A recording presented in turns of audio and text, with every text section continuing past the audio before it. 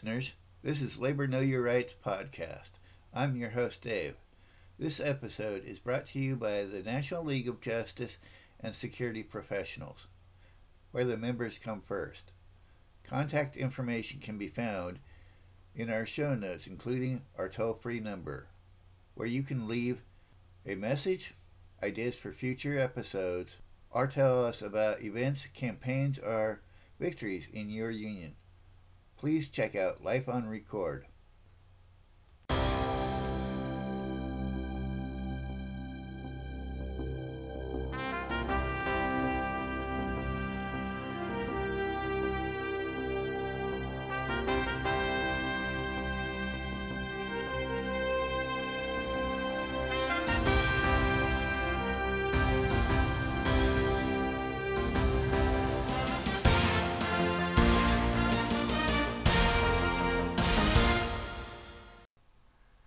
Beginning on February 1st, 1960, in Greensboro, North Carolina, black students sat down at a segregated lunch counter in southern cities and refused to leave until served.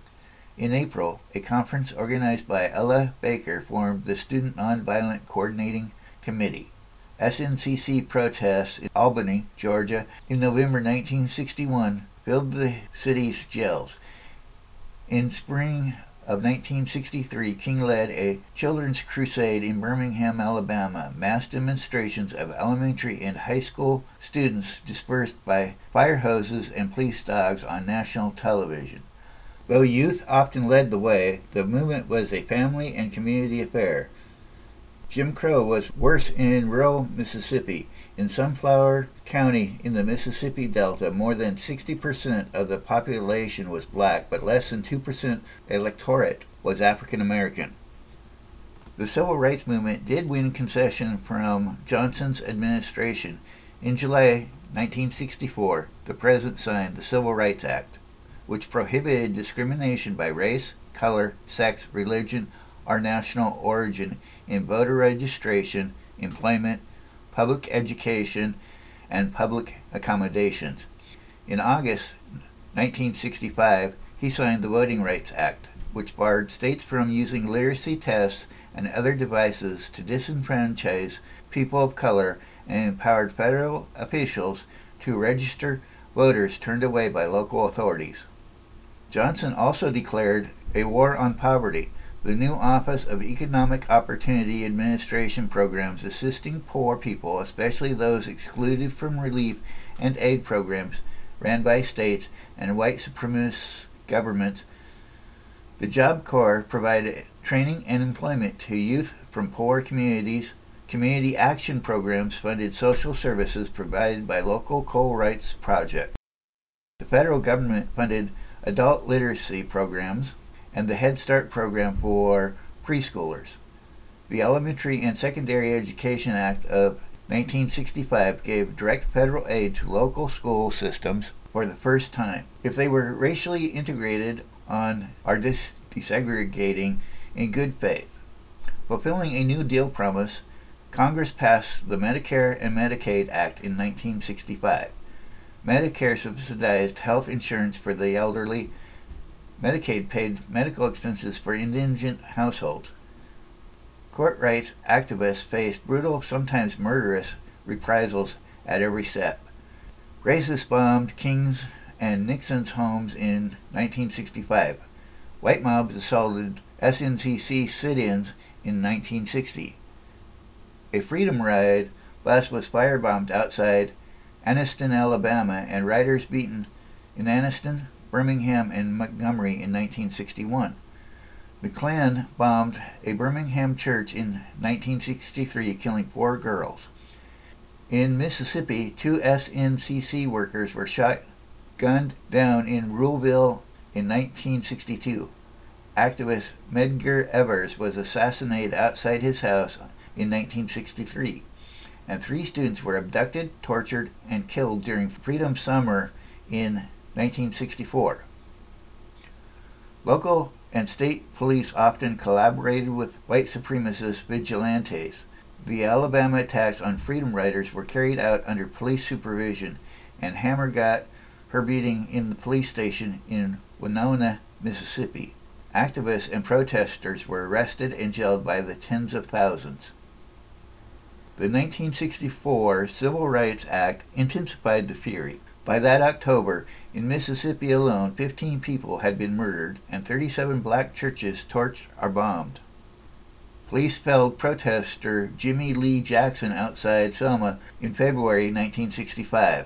As the Selma marchers dispersed from Montgomery, Klansmen, an FBI informant, shot and killed Viola Louie, 22, a white mother of 5, daughter of a coal miner and wife of a Teamster business agent, who had come from Detroit to show solidarity with the movement. In 1962, in Cambridge, Maryland, students' protests against segregation at the movie theater and the skating rink roused local activists to demand not only desegregation in schools and hospitals, but also jobs and housing. In June 1963, the National Guard arrived to keep the peace and stayed almost continuously for more than a year. The same month, 3,000 black Boston students stayed out of public schools for a day to protest segregation. Over the next school year, hundreds of thousands of children staged protests in other northern cities. Also in June 1963, black New Yorkers picketed a Harlem construction site to protest their exclusion from the building trades unions. On March 6, 1964, the Congress on Racial Equality blocked traffic on New York's Triborough Bridge to protest conditions in Harlem, substandard schools, public services, housing, poverty, and police brutality. The righteous anger fueling these protests found an eloquent spokesperson in one-time railroad porter and petty criminal Malcolm Letty. While in prison for burglary, he joined the Nation of Islam, renounced his slave name, and became one of the nation's most charismatic ministers. From Harlem's Temple 7, Malcolm X condemned American white supremacy in all its forms and called on African Americans to practice self-respect, self-defense, and self-determination. In 1964, he broke with the nation, inspired by the African anti-colonial struggle and the multiracial composition of Orthodox Islam. He founded the Organization of African American Unity to promote political action as part of an international multiracial movement against oppression. On February 21, 1965, he was gunned down at an OHAU meeting in Harlem. The anger Malcolm X freed to steer to political actions burst out in a wave of urban rebellions. Protests against police brutality over the summer of 1964 in Harlem, Brooklyn's Bedford-Stuyvesant section, Philadelphia, and other cities had turned violent, and most of the rebellions began as confrontations with the police. In August 1965, in the Watts section of the South Central Los Angeles, when police pulled over a 21-year-old, then arrested his mother when she protested, thousands of people gathered, forced the police to retreat, and began 4 days of rebellion. They took weapons from pawn shops and military surplus outlets, built barricades, stoned police and firemen to shouts of "This is for Selma" and "Long live Malcolm X."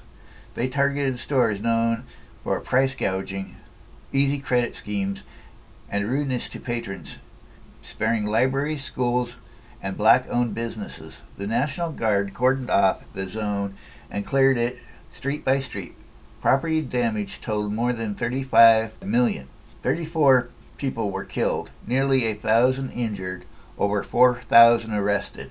The summer of 1966 saw rebellions in 43 cities, with 11 people killed and more than 400 injured.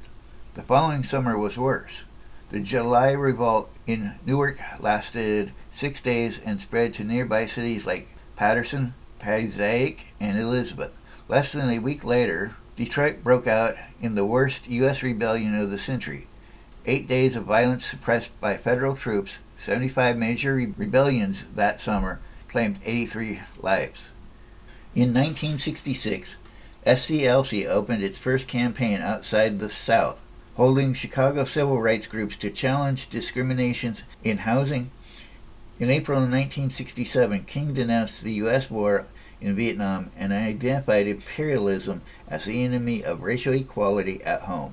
On April 4th, King was assassinated in Memphis, and communities erupted, their youth battling police in more than 100 cities with 46 lives lost. In 1967, the FBI deployed undercover agents to disrupt, misdirect, discredit every major civil rights group. In February 1968, police in Orangeburg, South Carolina, fired on a peaceful black student protest at the local bowling alley, wounding 28 and killing 3. In the late 1960s and 70s, activism surged in poor and working class communities. Many activists got their start in groups supported by unions. The slogan, "Power to the People," captured the general mood. The Black Panther Party for Self-Defense, founded in 1966 in Oakland, California, combined medical, politics, and militant tactics with community service programs. The Panthers saw Black America as a colony. Their goal was self-determination, their first concern survival. They demanded housing, education, jobs, exemption from military service for black men, release of black prisoners, black juries for black defendants, and an end to police brutality, reparations for slavery and discrimination, and a United Nations plebiscite to determine the will of black people as to their national destiny. Their community services ranged from schools and daily care to clinics, with programs for sickle cell anemia and high blood pressure. They supported prisoners' families with transportation and emergency cash grants, and collected clothing and shoes for school children.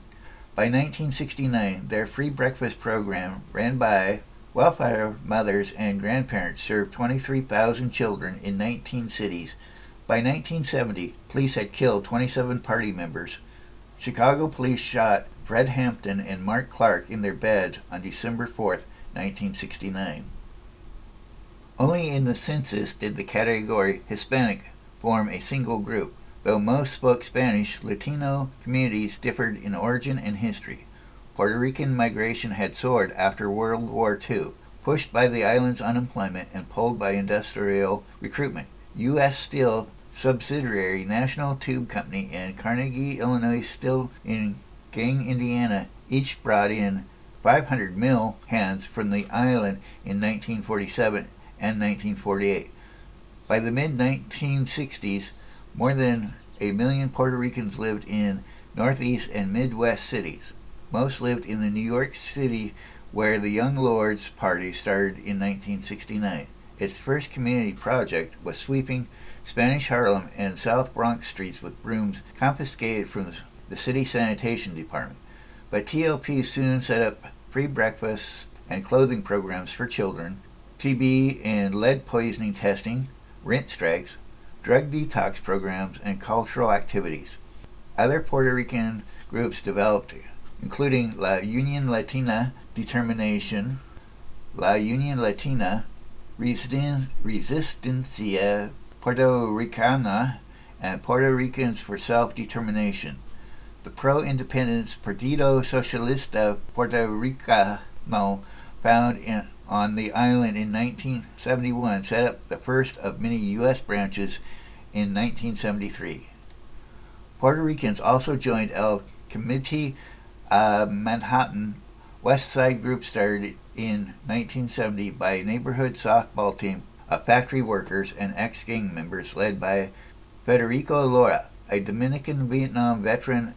El Comité organized against urban renewal, moving squatters into condemned buildings, then daring the city to remove them by force, a tactic adopted by many housing activists afterwards.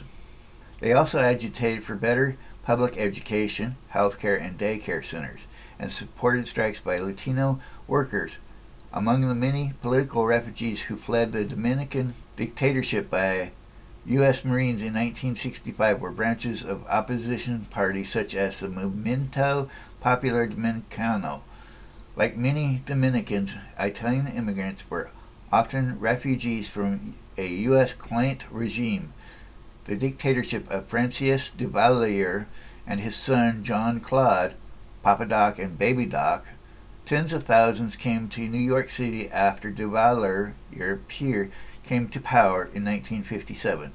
Proud of Haitia's standing as the second republic in the New World and the first black republic anywhere, and affronted by the color line in U.S. society, Haitians tended to see their residence as one of transit and to focus on ending the repression and exploitation that had forced them to immigrate. More than two-thirds of the Latinos in the U.S. were of Mexican origin, and the largest Latino movement took shape in their communities. Migration from Mexico continued, both illegal and legal. The Belisario program, based on the 1942 agreement between Mexico and the United States, brought in over 4 million farm workers before it ended in 1964. Illegal immigration was probably higher. During the 1950s, La Negra Immigration and Naturalization Services deported almost 4 million people to Mexico, more than a few of them U.S. citizens or legal residents. In 1959, the Mexican American Political Association started to register voters and protest police brutality and discrimination in housing and education in Southern California. La Alianza Federal de Mercedes formed to press claims for land confiscated after the 1848 annexation. In 1966, La Alianza, with 20,000 members in New Mexico, Colorado, Utah, Texas, and California, turned from legal to direct action. Alianza activists occupied the Kit Carson National Forest in northern New Mexico, and in 1967 raided the local courthouse to free Alianza members from detention. Such militant actions galvanized young campus and community activists. They began to call themselves Chicanos, turning a disparaging term for Mexican Americans into a badge of pride, and started a host of new organizations. Black and Latino resistance to oppression reverberated in the prison population. Authorities reported 16 inmate uprisings in 1970, organized by groups like the California Prisoners Union, which spoke for the convicted class.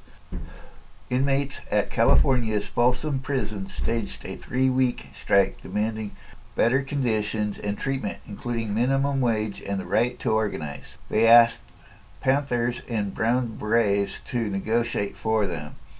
In August 1971, over half the 2,200 inmates at Attica Prison near Buffalo, New York, seized half the facility, and 39 guards demanding adequate food and shelter, religious freedom, legal assistance, reading materials, and fair wages for prison labor.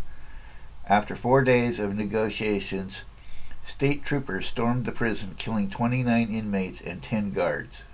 Another prison made headlines. Indians of all nations briefly occupied the abandoned federal prison on Alcatraz Island in San Francisco Bay in 1969. Their claim was based on an old, broken treaty, but even long-established treaty rights were under new attacks. Between 1946 and 1960, tribes lost over 3.3 million acres of land, and reservation activists were organizing from Alaska to Florida over issues like water rights, fishing rights, and land use. A third of the country's 500,000 Native Americans lived off reservations, mostly in cities. In 1968, Native American ex-convicts in Minneapolis, St. Paul started community patrols against police abuse and founded the American Indian Movement, which popularized the slogan Red Power and called for a return to Native traditions. AIM joined the Pan-Tribal Trial of Broken Treaties in 1972, which took a caravan of cars and trucks to Washington, D.C. and seized BIA offices. In 1973, Oglalas, tyrannized by paramilitary goons working for Pine Ridge Reservation Chairman Nick Wilson, asked HIM for help. AIM mustered at Wounded Knee and withstood a 10-week siege by the U.S. Army, though 2 members were killed by crossfire. Native Hawaiians also asserted ancestral land claims, as well as demanding reparations for the 1895 coup and annexation. The movement targeted land seized by the U.S. military, especially 600,000 acres taken during World War II. In 1976, protesters occupied Koha Alawa Island, used as a target range since 1941, and forced its demilitarization and decontamination. Asian street gangs organized in self-help groups to fight gang warfare and drug addiction. In Los Angeles, Filipinos formed Pagkakisi and Samoan Amaya Fantasia, but the Yellow Brotherhood, and as an American hardcore recruited from all Asian nationalities. By 1969, self-help organizing in San Francisco gave rise to the ASA in Community Center, which ran a food co-op and summer programs for children. Admiration for the People's Republic of China inspired some activists to create organizations like the Red Guards in San Francisco, East Wind in Los Angeles, and Iwar Kuan, Righteous and Harmonious Fists, in New York City. They combined political organizing with service projects such as medical clinics, breakfast programs, daycare, and language classes. A coalition that mobilized mass community rallies against police brutality and for Asian workers' employment on the federally funded Confucius Plaza housing project. But international alliances developed too. The Congress of Italian American Organizations joined Black and Puerto Rican groups to push for open admissions at New York City's public colleges. Greeks and Arabs in Dearborn, Michigan joined Native Americans and others in a community council to fight plans to tear down low-cost housing. Struggles against real estate developers in Honolulu united virtually every ethnic group on the island. Chicago's Black Panthers and Young Lords formed a rainbow coalition with the North Side's Appalachian white community. The most common cause of the 60s was stopping the Vietnam War. No one contributed more to popular and working class opposition to the war than protesters who were also veterans. Individual veterans started denouncing the war in 1965. In June 1966, the Fort Hood Three became the first soldiers to refuse to go to Vietnam. In 1967, Vietnam Veterans Against the War formed in New York City, the first anti-war veterans organization in U.S. history. In April 1971, BBAW organized 1,500 veterans to camp on the Mall in Washington in defiance of a Supreme Court injunction. 800 threw their service awards and combat decorations over the barricade, built to keep them away from Congress, and 1,000 veterans, many on crutches or in wheelchairs, led 500,000 people marching against the war.